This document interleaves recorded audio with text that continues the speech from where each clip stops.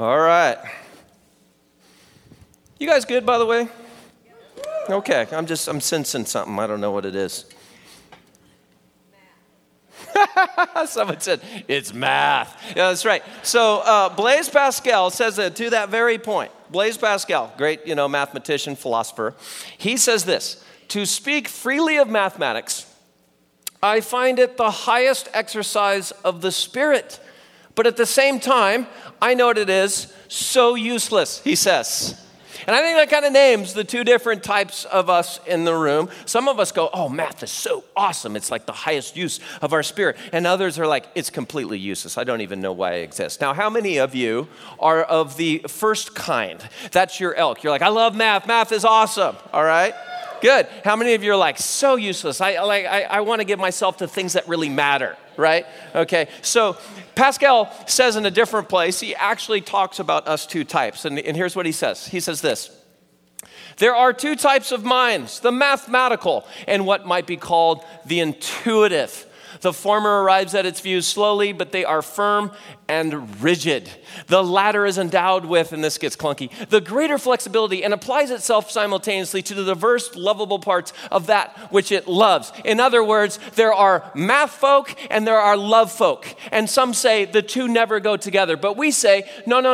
It's super really important because, see, a math folk and a love folk get married, you see? And you got to figure it out. Or you become roommates, or you become co-workers, or your siblings, or whatever. And actually, there's something about bringing together what we call funky little math formulas that will make you math people really mad, by the way, because it's not really math. I was talking to my daughter yesterday, and she said, Dad, because I was going over like some of these equations, she goes, Dad, don't show these to little kids because they'll be really confused, is what she said, right?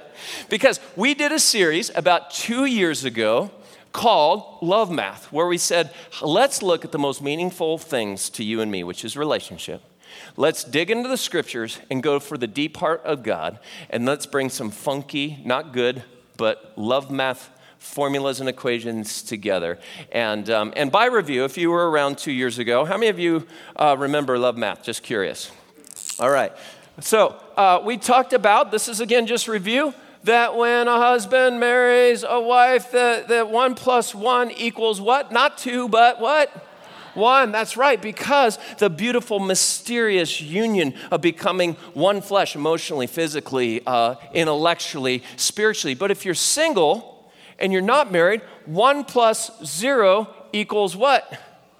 Also 1, which is so beautiful, right? Because you're made in the image of God. Jesus wasn't married, and yet he was the most complete and whole human being to ever exist. And notice this one is the same as that one. There's no difference. Why is it then that mom and dad or your friends or culture or media or even the church say, unless you have somebody, you're a 1/2, right?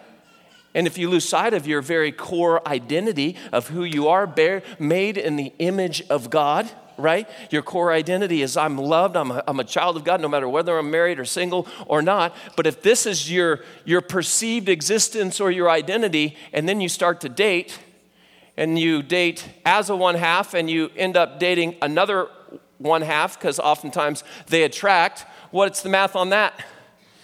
It's not 1. It's never 1. Right? We know this in our dating relationships, right? Past, present, maybe even future, we hope not. It basically is some sort of destructive bad thing. And this is where country music comes from, right here. Right here. Right?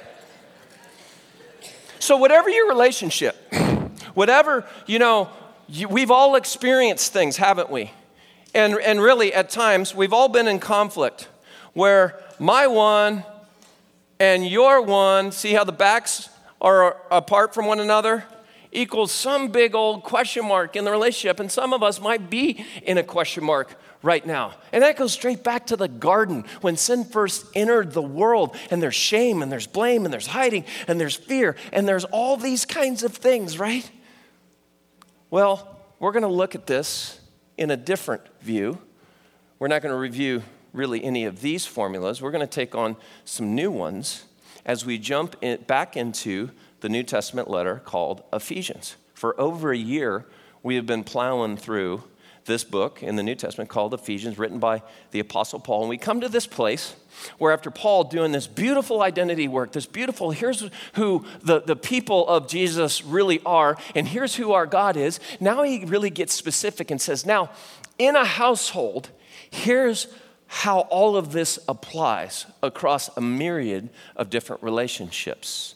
And your household might look different than someone else's household. That's totally cool. We can all find ourselves in it. But let's just look at the kind of ground we're going to be covering here in Love Math 2.0 from Ephesians 5:18 through chapter 6, verse 9. Next week, we're going to just talk about what does it look like to love one another. And then we're going to move on to kids. On Mother's Day, we're going to talk about kids and parenting. And then on May the 19th, we're going to say, husbands, what should this look like? What's your formula? And then wives, and by the way, this will all apply. We'll all find ourselves in it. And then the following week, we're going to talk about coworkers. How many of us have co-working issues, right? And then June the 9th, we're actually going to talk about slaves because it's addressed in the Bible. And so we're going to unpack that. It might feel a little bit outside, but it's really important that we look at that. And then we're going to talk about dads on Father's Day. We're going to talk about worship the week following, and then we have our summer baptism out at the lake. So there's the 10-week run. Are you in? Are you game for a little love math for our spring into summer? Yeah, you good? Right? Beautiful. Let's pray together. So, Father, we just say, this time is yours.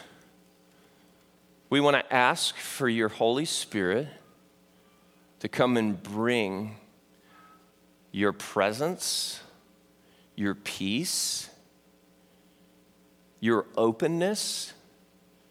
God, that you might give us an available heart and mind to what you want to do among us here. God, as we think about relationships, we just know they matter so much and they can hurt so much. So some of us need a sense of your repair. Some of us need a new vision for the relationships that we're in. Some of us need to be challenged in these ways. And so, Lord, we just say this time is yours, this series is yours. Would you illuminate from your word, your scriptures for us over all things that would elicit and express your deep heart? And we pray this in the name of the Father, the Son, and the Holy Spirit. Amen. So for about 100 years, we being smart people, have known about our survival instincts, which they could be described as fight, which is that kind of survival of the fittest. It's about conquest. Flight, which is about making haste and getting out of dodge. Freezing, which is just paralyzing in fear, or feigning, which is when you act dead in order to survive, like an opossum, right? And so those are basically the four from our sympathetic nervous system and our parasympathetic nervous system. Those are the ways that we respond in fear in order to survive. And for about 100 years, we all thought that was our deepest core, most primal piece to you and me as human beings. And we all experience these four things differently. We all get kind of triggered in different ways. Take, for example, choking. So when one of our daughter chokes around the dinner table, my wife Elise goes into fight mode. She will pick up our 12-year-old by the ankles, right? And she'll just hold her upside down and she'll just start praying, dear Jesus, just slapping her on the back, breaking every Heimlich rule on the planet, right? And it's like an exorcism, bam, and I'm sitting there frozen. I am frozen. Why am I frozen? Because I have just transported back to circa 1982 in a Volkswagen Vanagon Weeblo Cub Scout outing along the 405 freeway in Southern California when a hard candy got dislodged in my throat. And I was in the back of this Vanagon, and we're all roughhousing because no one wore seatbelts back in that day, right? And I'm in that place, and all of a sudden this candy that a friend, Jeff Surrey, drops into my mouth, and as I'm laughing, joking, giggling, it just gets lodged, and I sit straight up, and I start going crazy. I start banging the walls and everything. Well, they just think I'm being hyperactive. And so they start saying, Danny, don't make me pull the car over. I'm like, you're not even my dad, but I can't even talk. I'm forgetting this whole thing. So that's what happens to me in a fearful moment relating to choking. My wife kicks into action, and I'm over in the corner sucking my thumb in the fetal position. We all respond differently to different stimuli. I just kicked my water. Did you see how what was that reaction?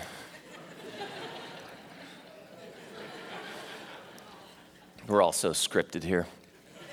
We all respond differently to different stimuli. And we all thought that this was our core, most primal way of our human nature until a neuroscientist named Dr. Stephen Porges in 1994 made a startling discovery. He said, there's a deeper thing than our survival instincts. There's a deeper thing. It's a part of our parasympathetic nervous system. He calls it the polyvagal theory, and it basically means this, that before we even come out of the womb, all lathered up in goop and the whole thing, our core deepest instinct is for connection. It's not to fight. It's not to run. It's not to freeze. It's not to feign dead. It's actually, this is just my language, it's we're seeking a friend. We're seeking connection. We're seeking relationship. I mean, this is a landmark kind of discovery here. This is going, no, the very thing in you and in me, the core thing, in our anthropology is that we hunger at the very core of our being for relationship. And it's only when we do not have that sense of attachment, that sense of connection, that we move on to our survival instincts. It's only when we don't have that security of attachment that then we fight, then we flee, then we freeze, then we feign. Does this not make sense to you and me and to all of our relationships? Does it not make sense why relationships matter so very much and yet they're so maddening at the same time? Like the people that we have vowed our lives to, or the people that we just know we love so much, we can just be filled with all sorts of anger and vitriol and everything else. Like why is it that when it comes to relationship, we're just like this, please, love me, know me. I just want to be safe and secure, but please don't get too close, right? And it makes sense of the research too. In 2014 from the University of Chicago, they found this, that those who have meaningful relationships will live on average 15 years longer than those who don't. And then they look at all these kinds of things, whether it's dementia or heart stroke or all these things, and just across the board, they go, meaningful relationships matter to our physical health, to the point where actually, if we suffer from what's called chronic isolation or loneliness, it's on par, and maybe you've heard this, with smoking 15 cigarettes a day. It has that kind of harm. And now you have Dr. Stephen Porges stepping back and just saying, look, the data's pointing at here, but the neuroscience and everything is actually saying that we were made at our core for relationship. Not to fight, not to flee, not to freeze, not to feign, but at our core. And so you got Dr. Stephen Porges, you got all this data coming out from here and from there, but it all points back to a beautiful anthropology of God in the very first chapter of Genesis, where he declares about you and me, it is not good for man or humanity to be alone. It is not good. It's not good.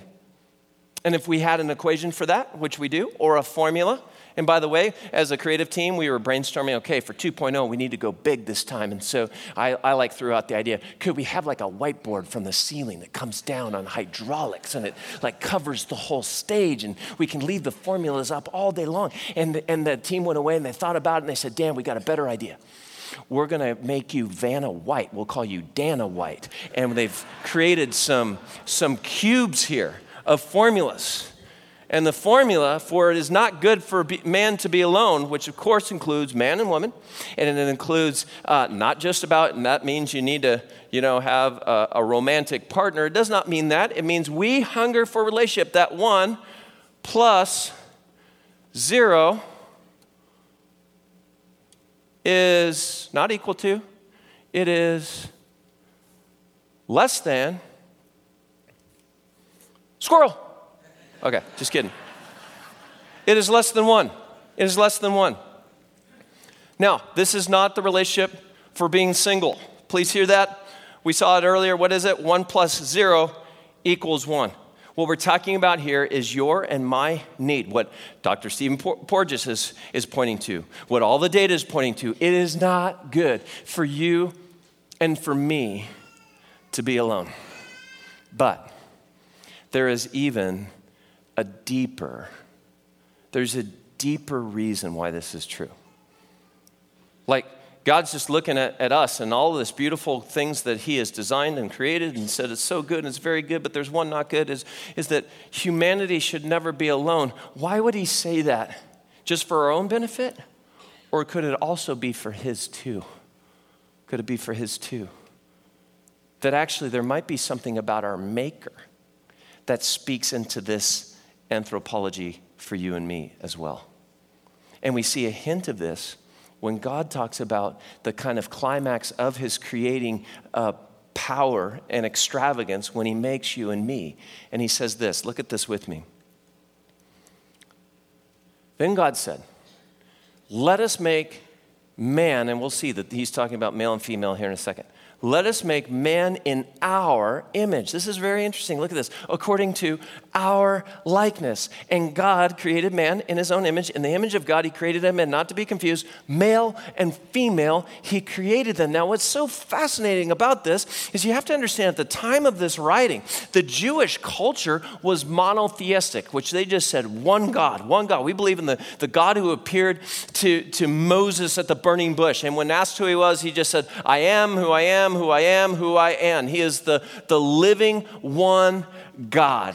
And yet from the very get-go, we see him using plural language. Now, some have different maybe theories about why is God doing that. It's called like the royal we, when a king describes himself in third person plural and all those kinds of things.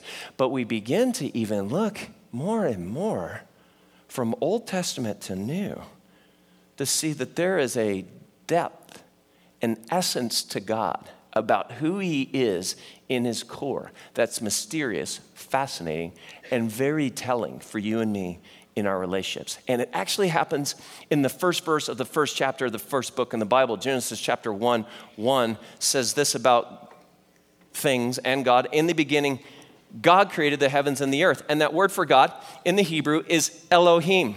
And Elohim is plural. It's plural.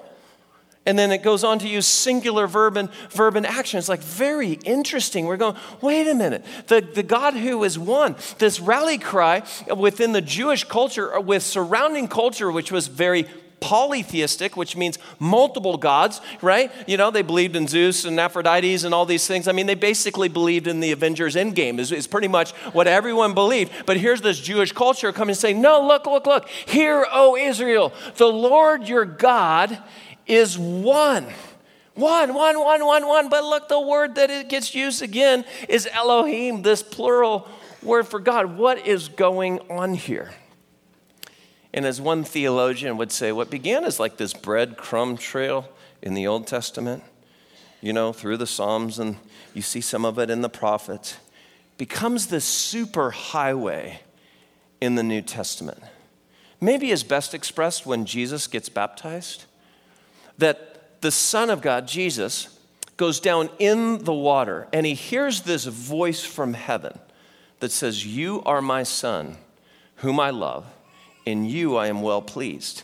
And it says the sky kind of opens up and then the Spirit of God descends like a dove. And you see the Son in the water, the voice of the Father booming his love over the Son, and the Spirit descending. And then when Jesus calls us at the very end of his earthly ministry, 3.5 years later, look at how he commissions us as a church.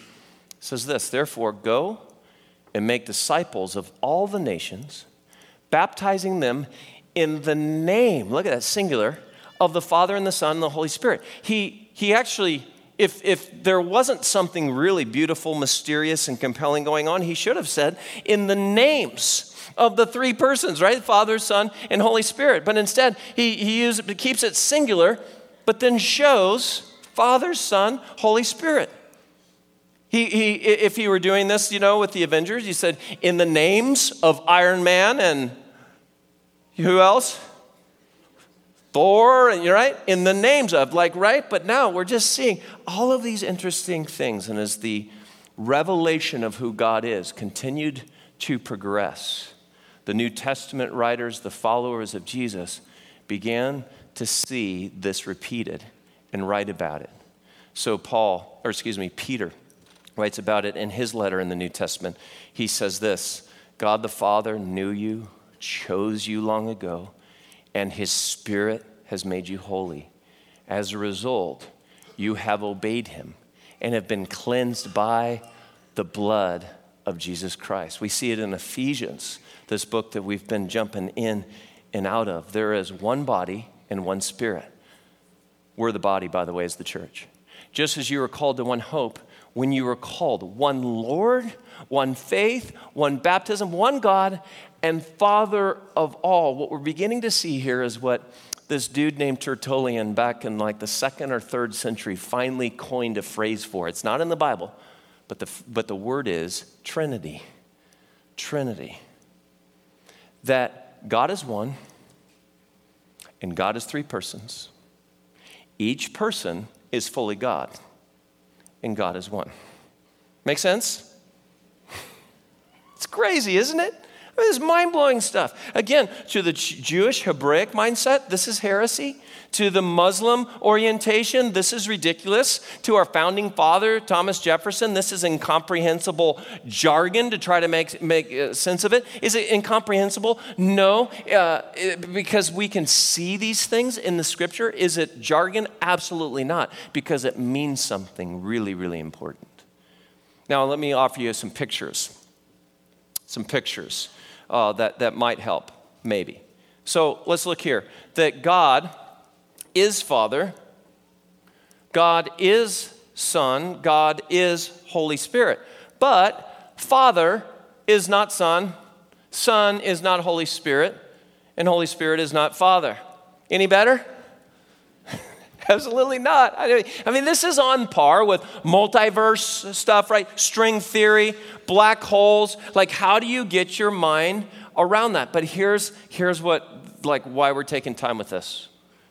Remember, we talked about you and I. We were made for relationship. You and I, at our very core essence, made in the image of God. It's not good for you and I to be alone. Why does this matter? Because as Tertullian kind of said it, he said, God is one, but God is not alone. God is one, but God is not alone. In other words, within his very being is relationship between Father, Son, and Holy Spirit. And that leads to really the foundational. This is why for some of us we're reviewing here today. This is the foundational formula that guides every single other formula to follow. That 1 + 1 + 1 equals not 3, not squirrel, but 1.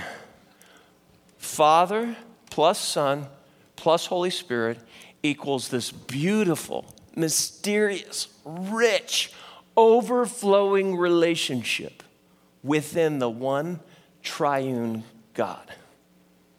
And if we come back to the pictures, we'll see, maybe we'll flesh out what is this relationship like.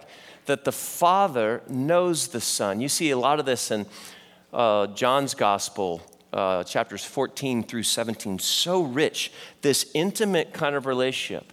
The Son knows the Holy Spirit. The Holy Spirit knows the Father. You see that the Father loves the Son, and the Son loves the Holy Spirit, and you see the Holy Spirit loves the Father. There's this mutuality that's just so amazing. And then to tee up next week, that the Father serves, submits to the Son submits to the Holy Spirit submits to the Father, that there's this interdependency. There's this beautiful relationship that overflows from the very heart of God in the heavenly realm and comes into you and to me. That you were made in the image of Father, Son, Holy Spirit. You were made with the very, not divine essence, but made with the heart of God. Part of bearing his image is bearing this hunger for relationship. For relationship. And this actually is how God designed all creation. It's really fascinating. I want to read to you from Richard Rohr, kind of a contemplative monk who reflects on how this works in creation. Look at this with me. It's heady. The energy in the universe is not in the planets or in the protons or neutrons, but in the relationship between them. Not in the particles, but in the space between them. Not in the cells of organisms, but in the way the cells feed and give feedback to one another. Think also gravity, how gravity is pulling all this kind of matter together. Not in any precise definition of the three persons of the Trinity, as much as in the relationship between the three. This is where all the power for infinite renewal is at work. Darrell Johnson summarizes it, I think, really well in his book, Experiencing the Trinity. The living God is not a solitary God. The living God is not an isolated God. From all eternity, the living God has lived in relationship, indeed, has lived as relationship. At the center, we could say, of existence, because we have been made in the image of God, and it's God who created all things. At the center of all existence and reality is relationship. And so now we say, is that any more clear? While we're talking about it this morning? Is it still kind of confusing to you? I love how my friend Dr. Dominic Scalise would summarize. He'd say, God's relationship with himself is confusing. Welcome to relationships. And yet it's so important. Piece this all together with me for a moment. Piece the whole story together. The discovery by Dr. Stephen Porges. It says, wait a minute. Our very core instinct is not to fight, it's to love. Look at the data and the research, meaning, so physiologically, my body responds differently when I receive and experience that which I was made for and that which I can give away to others. Think about the relationships that you and I have and all the ones that we're going to be looking at over the next 9-10 weeks that we have in the very heart of God, a roadmap for thriving relationships. As we learn and experience, and as the relationship within Father, Son, Holy Spirit overflows, cascades down to you and to me. We see now why God said it's not good for man and woman to be alone. Why? Well, because we bear his image. You can't bear his image and be alone. We see why Christmas makes new sense. The incarnation. God could have sent a data upload to fix things. But what did he do instead, being the relational one that he is? He came. He came in the flesh. That's how much relationships matter to him. When he returns, by the way, literally and physically, he will come again, literally. Physically. And the scriptures say that he'll say, and now I'm dwelling with my people. God hungers for relationship within himself, and he hungers to have relationship with all that he created, and first and foremost with you and with me. But these things aren't transactional. That at the core of who God is, and if you want to call it this, of what religion is. But I don't really like that word because we think of rules and regulations and all those things. But at the core of all existence is a God who hungers to give the relationship that he is and has away to you and to experience it with you. And that's what baptism is. So when my daughter and 9 other middle school students go down in the waters. And when we pronounce them and say, in the name of the Father, the Son, and the Holy Spirit, and we lay them down in the waters, which reflect their old life, and we bring them up to identify with Jesus' resurrection and say, now you're being raised to new life. In the name of the Father, Son, and Holy Spirit, those are not just words. That's just not rote speak. Do you know what that is? That we're being invited into the deepest relationship of all, to all that exists between Father, Son, and Holy Spirit. When in a moment, the band's going to come out right now, and we're going to take communion together. And as you come down, and by the way, you may not be ready, that's totally cool. You can just sit and join us. You can go to the side crosses and write little prayers on sticky notes. You can do whatever you want. We're just so glad that you're with us. But for anyone that can say, I believe in your life, Jesus, in your death for my sins, in your resurrection, proclaiming power over sin, death, suffering, and in your promised return, for all of us who come, I want you to think about it. This is not a transaction with God. This is his invitation to you for relationship, for deepening relationship, for thriving relationship with him, but also with one another. And so my prayer for us today is that you would feel the call of God's relational heart bringing you to the breaking of the bread, the taking of the juice, which Nick will explain and lead us in. Let's pray together.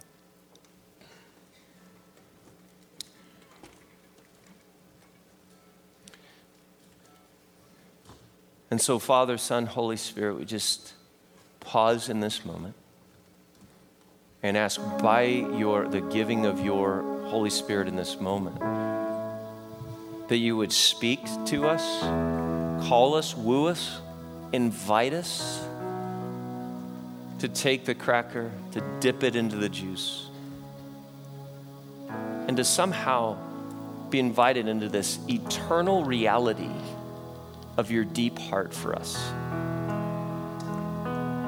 This is not a box to check.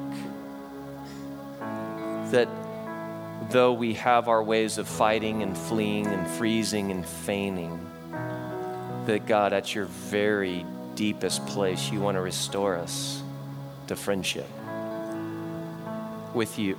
You want to restore us as forgiven ones in friendship with others.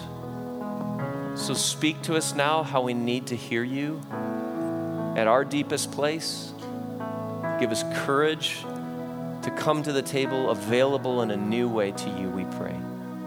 In the name of the Father and the Son and the Holy Spirit.